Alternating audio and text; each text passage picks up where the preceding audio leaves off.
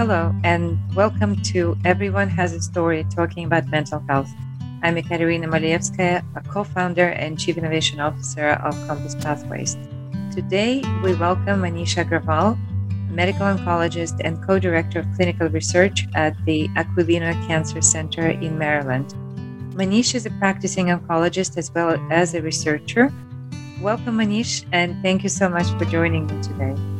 So we've met a few years ago, maybe 4 or 5 years ago now. Three. 3 years ago. Gosh, it seems longer. It was a 2-hour breakfast, and then we met again the same day, right? And quickly discovered how similarly we think about transformative treatments, mental health care issues in patient population. And you shared your journey as a medical oncologist and your experience of taking care of these patients. Do you want to share with us some of your early thoughts on that? Yeah, I've thought a lot about it, and things become sometimes more in focus as you look back. I remember in college, I was a freshman, and I wanted to study philosophy. And my father, like any good immigrant father, said, "Yeah, I didn't come to this country for you to be a philosopher." And so I ended up studying medicine or engineering and then went into medicine, but that itch sort of never went away. There was this always interest in philosophy and psychology, sort of who we are as humans. And then I actually picked a residency at Georgetown where it allowed me to do a master's in philosophy. So I did get my master's and then went to the NIH and did a fellowship in oncology, but also in bioethics. So as I look back, there's been this continued theme of wondering about what else is going on in people's lives. And that's probably what even drew me into oncology was the science, but also when you have cancer, you're at the crux of sort of what is existence? Why am I here? Why did this happen to me? And really the big questions and these worlds that sort of kept separate inside of me, like two different worlds. And the center and this work is almost bringing these two worlds that lived inside of me together. Yeah. Well, I am a physician too, as you know, and very often we focus on just physical aspects of patient care, taking care of the diseases that have so-called hard endpoints. We can measure the tumor size, measure the blood levels, but it's much harder to measure psychological distress or existential distress in patients who are facing death. And I think traditionally physicians shy away from, maybe providing psychological support for patients who suffer with terminal illness simply because we don't have enough tools in the toolbox. We don't know how to help these patients. And we focus our attention on something that would make a difference, perhaps in physical health, but we're less skilled in psychological support. Do you agree with that? Absolutely. And it's even become more clear to me. I think even my journey as an oncologist, being at the NIH, and I can remember even my attendings before we'd go into a patient room and the cancer had progressed. And you could almost take a big sigh in and then clenching their teeth and walking in. And then so much of it, you are focused on that aspect. But then when you leave the patient's room, what's going on behind the curtain is so real. And I think it actually, as I look back on it, it really eats away at you because there's a huge aspect of their care that you're just not addressing. And so you talk about the things that you can, but there's these huge portions of their existence that you're not touching on and you just sort of walk away from. And I think you're right. It's not modeled.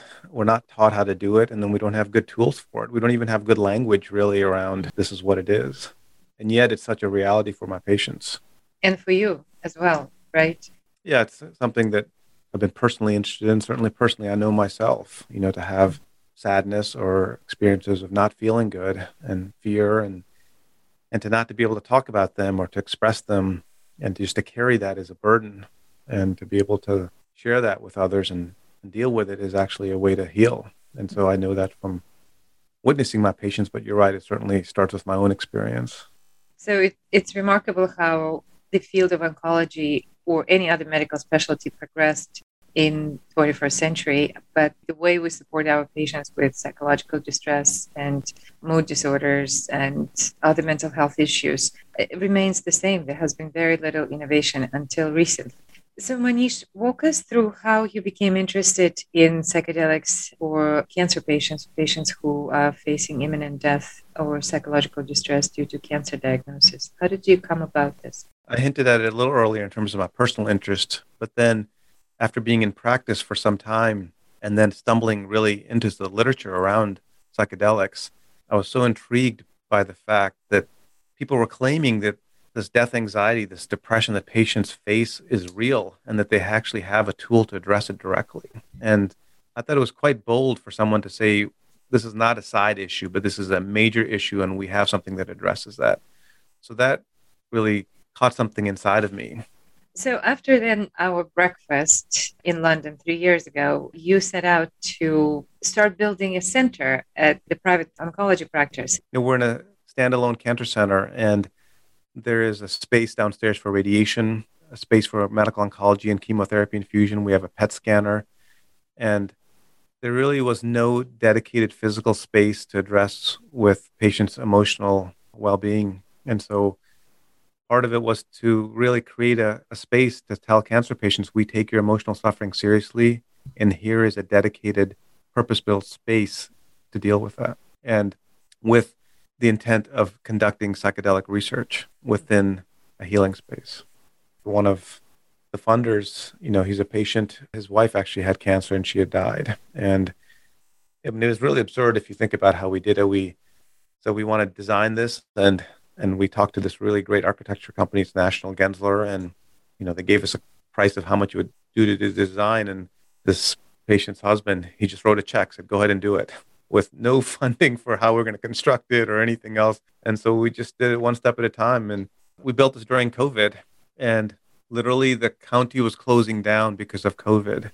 And the developer that was working with us was so inspired. He made phone calls on the weekends and got the permit issued before the county closed for COVID. Otherwise, it would have been delayed for months. So tell us what you've seen and what you're learning. So the study that we're conducting is looking at the safety and efficacy of psilocybin therapy in patients with depression. And I think an important aspect of our study is that it is a group preparation, simultaneous administration, and group integration. So virtually all the studies that have been done previously in psychedelic therapy have been 2 therapists to 1 participant, and no one has done simultaneous and combine all of this together. So that's really a novel mechanism, a novel design to have groups support before and after and simultaneous administration during psilocybin. So the study design is that we do an individual preparation, but then there's a group preparation the day before we give patients psilocybin. Then patients get psilocybin, and the next day there's group integration, and a week later there's group integration. And a couple of novel things about our study, besides the group and simultaneous approach, is everyone had to have a cancer diagnosis, and we allowed different stages because we thought there was end-of-life distress, but then patients with earlier stages cancer, I saw a lot of suffering and assimilating, and so we wanted the commonality to be depression and allow different stages. And so, to be honest with you, not overstating it, it's been incredible. It's been very meaningful for me. I think about all the work that has gone into creating that, and sometimes it feels overwhelming, the amount of work it is. But then the day that patients get psilocybin and the next day, every time it happens, I think it's worth it. And, some of the stories, just this last cohort that we had, before we even did the psilocybin, the day before, a couple of the patients, one of them said, this is the first time I've been in a cancer center where I'm getting something that's going to help me feel better and not feel worse. Usually people put IVs in me and I get treatments and I throw up and I feel bad for a week. And the focus actually is on getting me to feel better.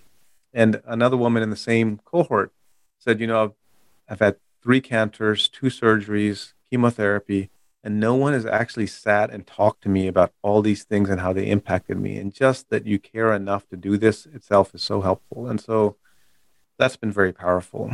And really the results have been incredibly powerful. The need is there, but then the impact has been incredible.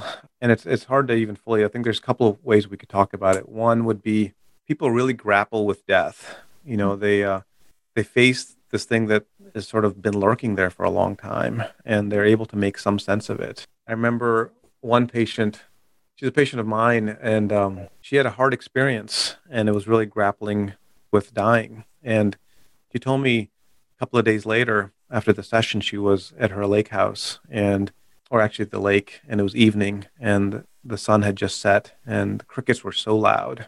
And it dawned on her, she said, "Oh, come winter and spring, all the crickets will die, and there'll be a whole new crop of crickets in the spring." And she said, "When I was born, there was a lot of humans, and they all died in my lifetime, and I too will die, and there'll be a whole new crop of humans." And so she had this sense of like peace and sadness and sort of an acceptance. I could talk to her all day about death is a normal part of life. It's something we have to accept. But for her to pull it inside of herself and make it a reality that she could feel into was a very direct way that I saw how it impacted her. These patients have a common denominator, that is, all of a sudden their existential threat to, to their life becomes very real, comes in foreground.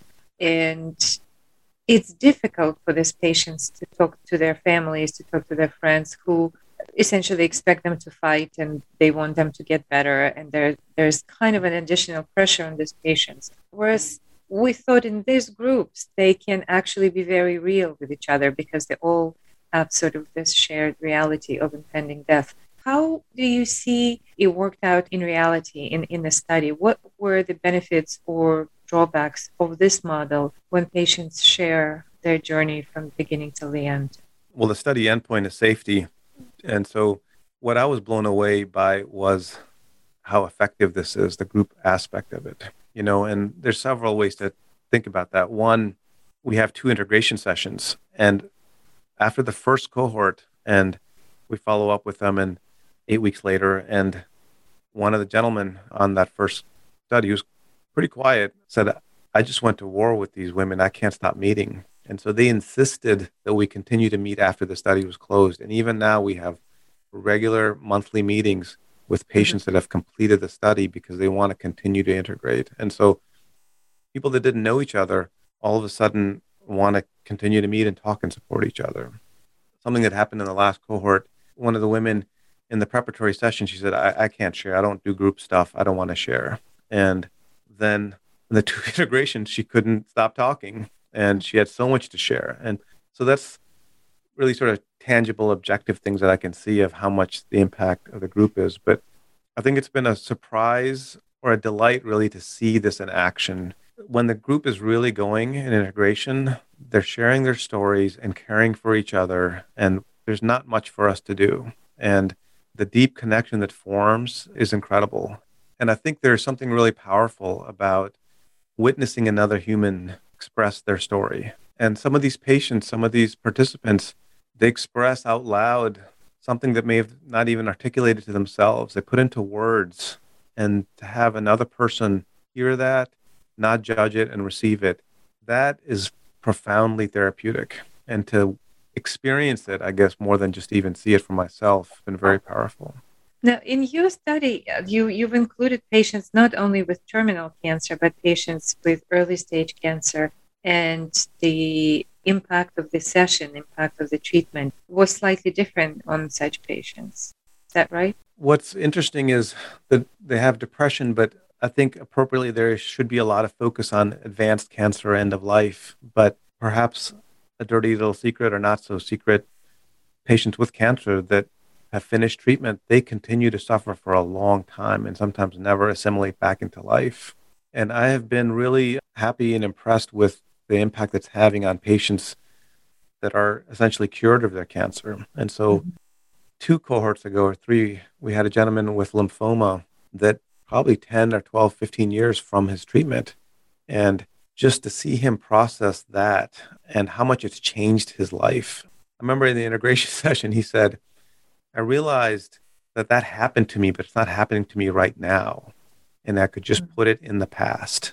And so is that the first time that somebody's told him that it's not happening now? Of course not. But he did it himself in the session. And he said, I just feel unburdened. And in fact, he would say in the integration session, like, I'm not ruminating and it feels unfamiliar. Like, I don't know how to stop. Like, I'm not thinking about it all. I'm not ruminating. It just was a different experience for him. Another person that had a very, very early stage cancer and had been really stuck in fear and unable to move forward to make a decision around treatment, a curative treatment, really, almost paralyzed. She was able to in her session, I mean, she cried literally for almost the entire time, but now she's had essentially life-saving surgery.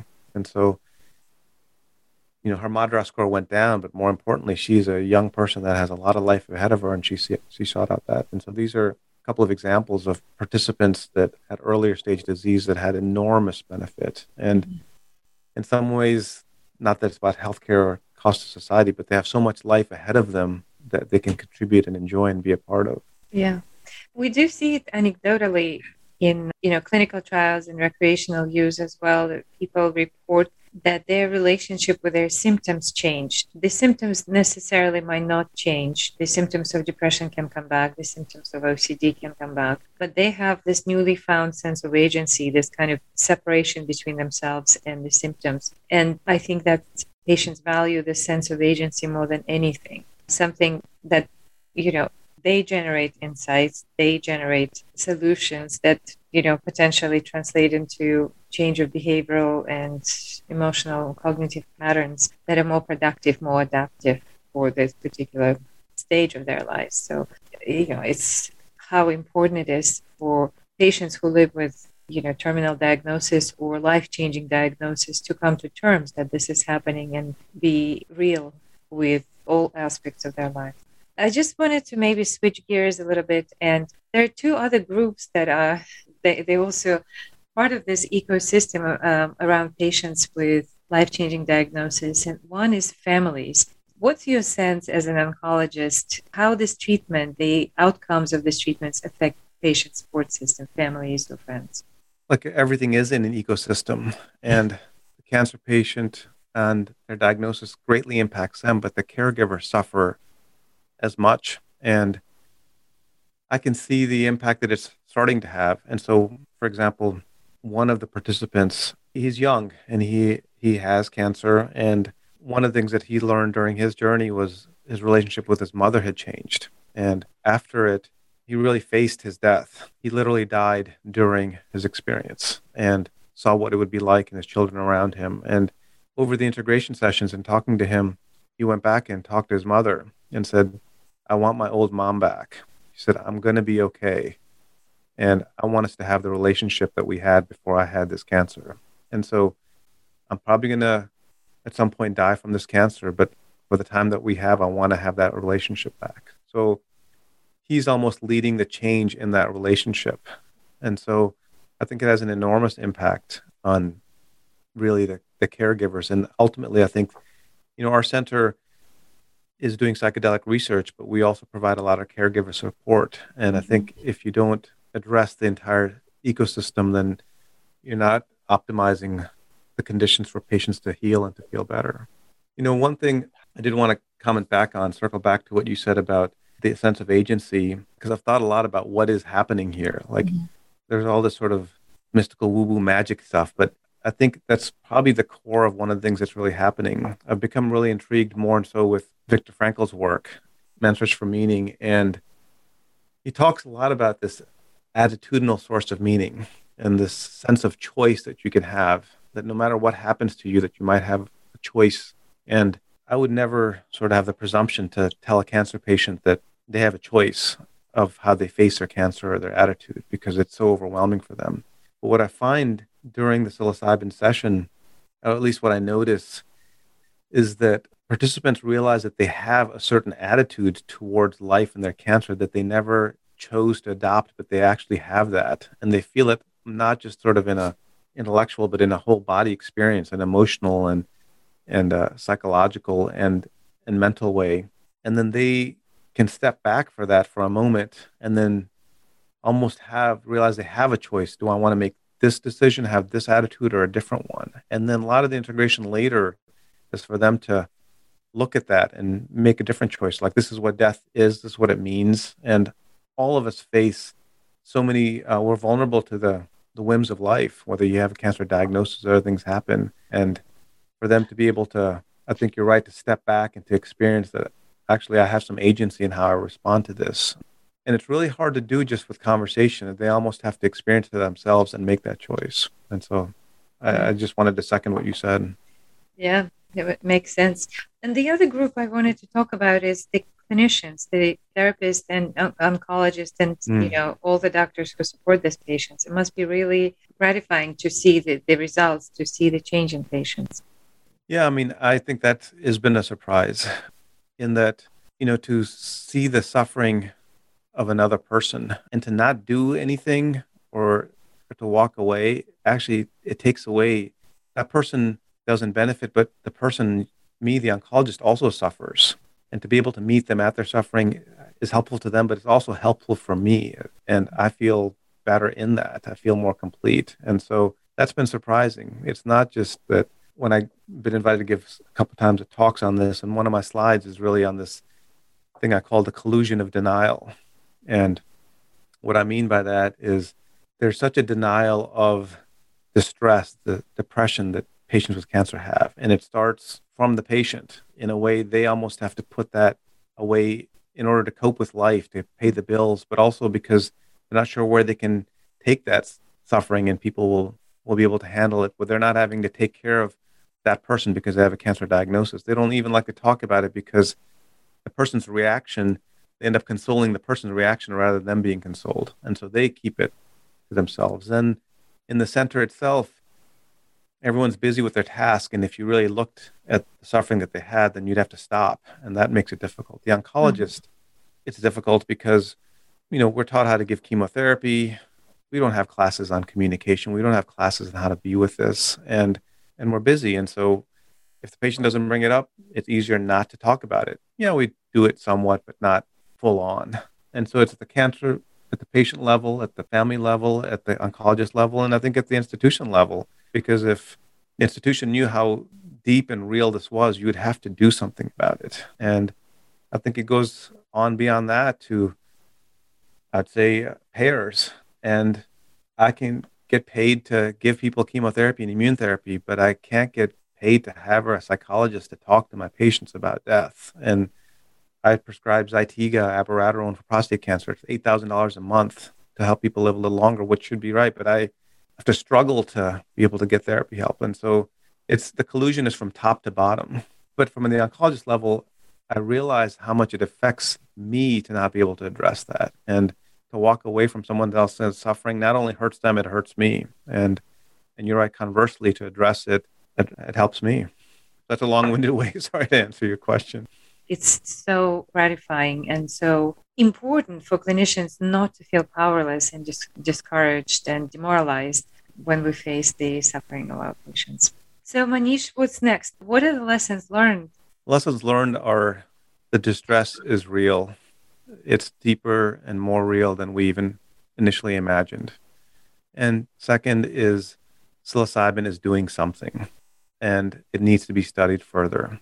As an oncologist for over 20 years, I have never had anything in my toolbox that looks this promising. That being said, we need to do a more rigorous study in conjunction with regulators and payers to get this into patients' treatments. And so to do the really hard work of figuring out the exact population. So I think that's the next step of this work, as I'm convinced more than ever. I went in knowing the distress was real and this looked promising. It's our responsibility to take it seriously and to figure out the next steps and not go back to business as usual. How would you now, with the move towards legalization and decriminalization, how would you compare and contrast the approaches of more recreational type of approaches of patients going to retreats versus getting this treatment in the medical office? Yeah, I mean, I don't know as much about the legalization effort, but I can certainly speak to medicalization. I know that most of the patients that we have gone on study, they're regular people that live in suburbia and they take care of their children and they go to work and they want to interact with the medical system. That's where they're going to get their care. It's pivotal for me, for most of my patients that drive a distance to come or that they have a safe place within the medical system to access this care. They can't afford it without insurance companies paying for it. And it has to be through the system that they trust. And so I know access for my patients has to come through this way. If I told them to go the alternate route, it just would be too weird for them. I feel very fortunate to be at this time in history and to be working on something that brings together both my deepest personal interests and passions into the professional setting and help patients in a way that's so deeply impactful. And I look forward to the next steps. Well, thank you so much, Manish, for our conversation today. It was, as always, a pleasure talking to you. And I'm sure many people will have been inspired by your dedication and the quality of your work and your care for the patients. Thank you for sharing your story with us. Thank you, Katya. It's been my pleasure. Thanks for listening to Everyone Has a Story talking about mental health. We hope the stories you've heard today have inspired you in some way to share your own story or to listen to someone else's or to take an action that will make a difference to someone. Please subscribe or follow this podcast on your favorite app. There is so much more to be done to improve mental health care. Thank you for being part of the conversation and see you on the next episode.